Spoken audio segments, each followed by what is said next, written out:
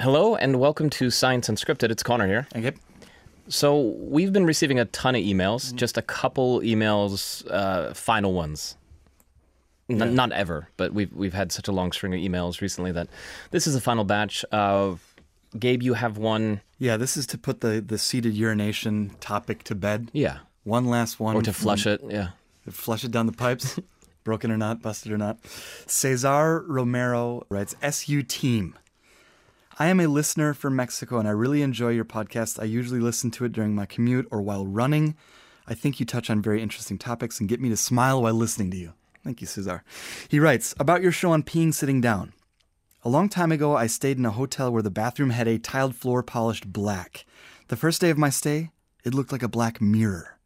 By the second day, you could see all around the seat where the pee had splashed out of the toilet. I can visualize this so well. I can see exactly what he's describing. Composed. By the end of the week, I was disgusted. And since then, as practical as possible, I pee seated. Just my 2 cents. Keep up the good work, Cesar. Well, and that was his own, I assume. He was disgusted by his own urine. Right. Splashed on the perfect black mirror underneath his feet. And imagine now if it's someone else's. All of these are good reasons for sitting down while you pee. Moving on to the topic of pain, which we discussed on a recent episode, and how people experience pain differently based on where they fit into the social fabric, where they are on the social ladder. Yeah, and we got an email from Murray saying, because you both grew up in the States, you might know the adage, comparison is the thief of joy. If my memory is correct, Roosevelt is credited with its origins. He goes on to encourage us to check out the bird call of a brown thrasher possibly. I don't know. We'll have to look that up later. But Murray, that adage, comparison is the thief of joy, is one that I've been lobbing at my children a lot over the last couple of years. I use that one every month or two when they start. You I don't know. You cut up a piece of Nutella bread with Nutella on it, and then one of your children's like, no, he got more, she got more. Comparison is the thief of joy. I think an important thing to keep in mind is that not only children do that. We all do it all day long, regardless of how old we are or how wise we think we are. That's what human beings do. We compare ourselves with what other people, with the people around us, with what they have, with how happy they appear to be. And the researcher that we were talking to told us that just not to do that. Hopefully we Easier can. said than done. Yeah, had some emails on that. Not going to read all of those, but effectively try to practice gratitude. It could operate like a muscle. You strengthen it over time. Another nice email we received wishing us Happy Father's Day, which was very unexpected because I don't know how this happened, but Father's Day is earlier in Germany than in North America. A couple of weeks even. Yeah, back in May. What happened there? But so the fun thing for Gabe and me is we get to experience it twice. Yeah. Right? You get the well wishes. So thank you for those. Yeah. Also the various comments on our singing abilities. That was unexpectedly generous of you, and I'm still waiting for the emails to come in to tell us how terrible we were. Let's get to the science. Gabe, you've got something. Should I go first?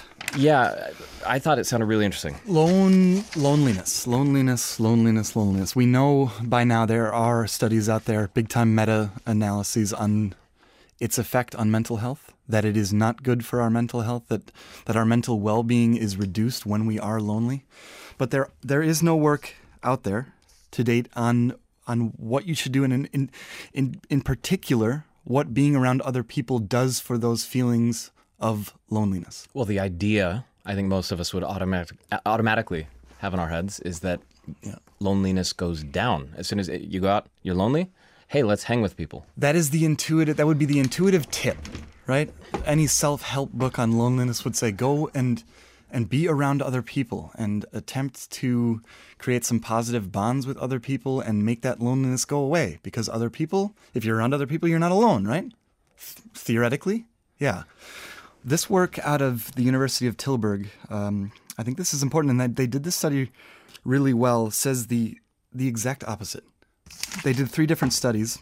The first one is based on an incredible set of data from Germany, collected between 1984 and 2020. 84 and 2020. Yeah. Wow. Okay. And a select set of people. There are 20,000 participants in that set of data from the German Economic Institute.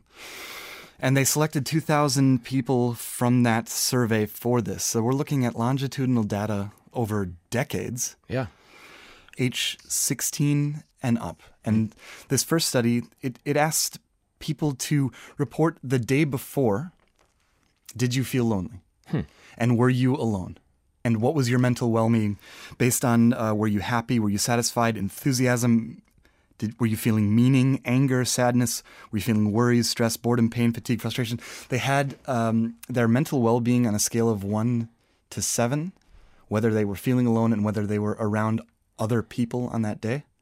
And what the data says is that when people were feeling most lonely, that when they were around other people, the well-being, it had the worst effect on well-being, mental well-being. No all those way. questions. No way. Yeah.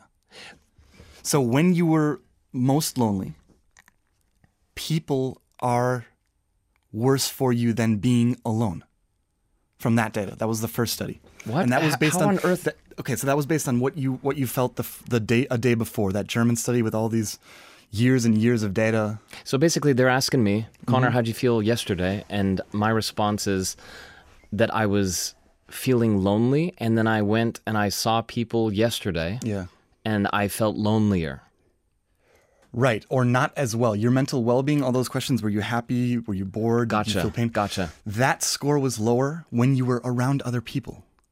So when you were feeling lonely and you were around other people, that had the worst impact. That's on data your- set one. Maybe it's a German thing. Maybe Yeah. the Germans are being kind of unfortunately, funky. it was completely replicated in the second set, and this had more of a momentary feel to it. So these people, this was collected in 2014, same German set, but they were asked to perform 7 different surveys at random times during the day for 1 week straight.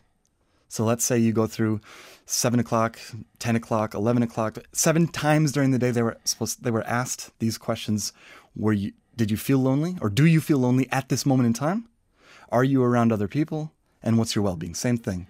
And the graph is almost identical.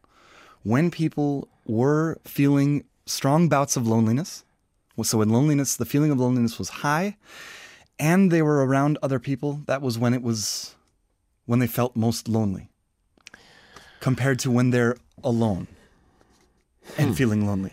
And the last important thing to say about that, the second one here, is that these are what you're feeling in the moment. So I guess in the first study, the caveat would be that there's memory bias. You can't really remember your feelings. In the second moment, that was what these people were feeling at this moment.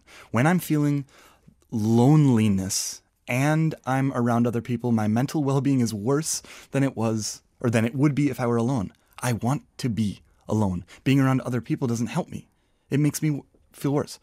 Third set of data from the UK. So that second set, again, that was the same. Those were the Germans that were from the first survey.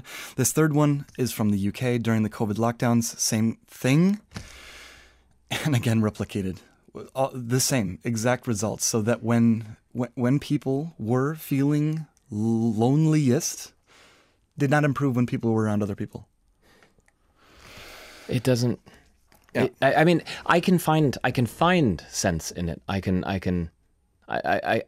picture a way where that would happen. For example, with me, if I were feeling lonely, and then I slapped my leg, got up off the sofa, and I forced myself to hang out with people. And if those people weren't close friends that I truly wanted to hang out with, if they were colleagues and you're just doing the blah, blah, blah collegial talk, or if they're acquaintances and everything's very formal and polite but not really meaningful, then you're just kind of exhausting yourself. In addition to the loneliness, and your mental health would go down. But aren't people usually, hopefully, going out and spending time with other people they want to be around? Or is... Well, I think loneliness happens when what you want from other people, or what you desire from social interaction, when that's different from reality. So if you want to be around other people and want that positive bond, and you're not getting it because it's just not working out, then you get this feeling of loneliness. The idea then that once you have this feeling of loneliness, you just go around other people and it's going to magically get better is not a great idea, because what if those positive bonds don't happen. You go out and you're around people, and just because you're around people doesn't mean you're having healthy social interactions. Maybe it almost amplifies the badness or the bad feelings of loneliness.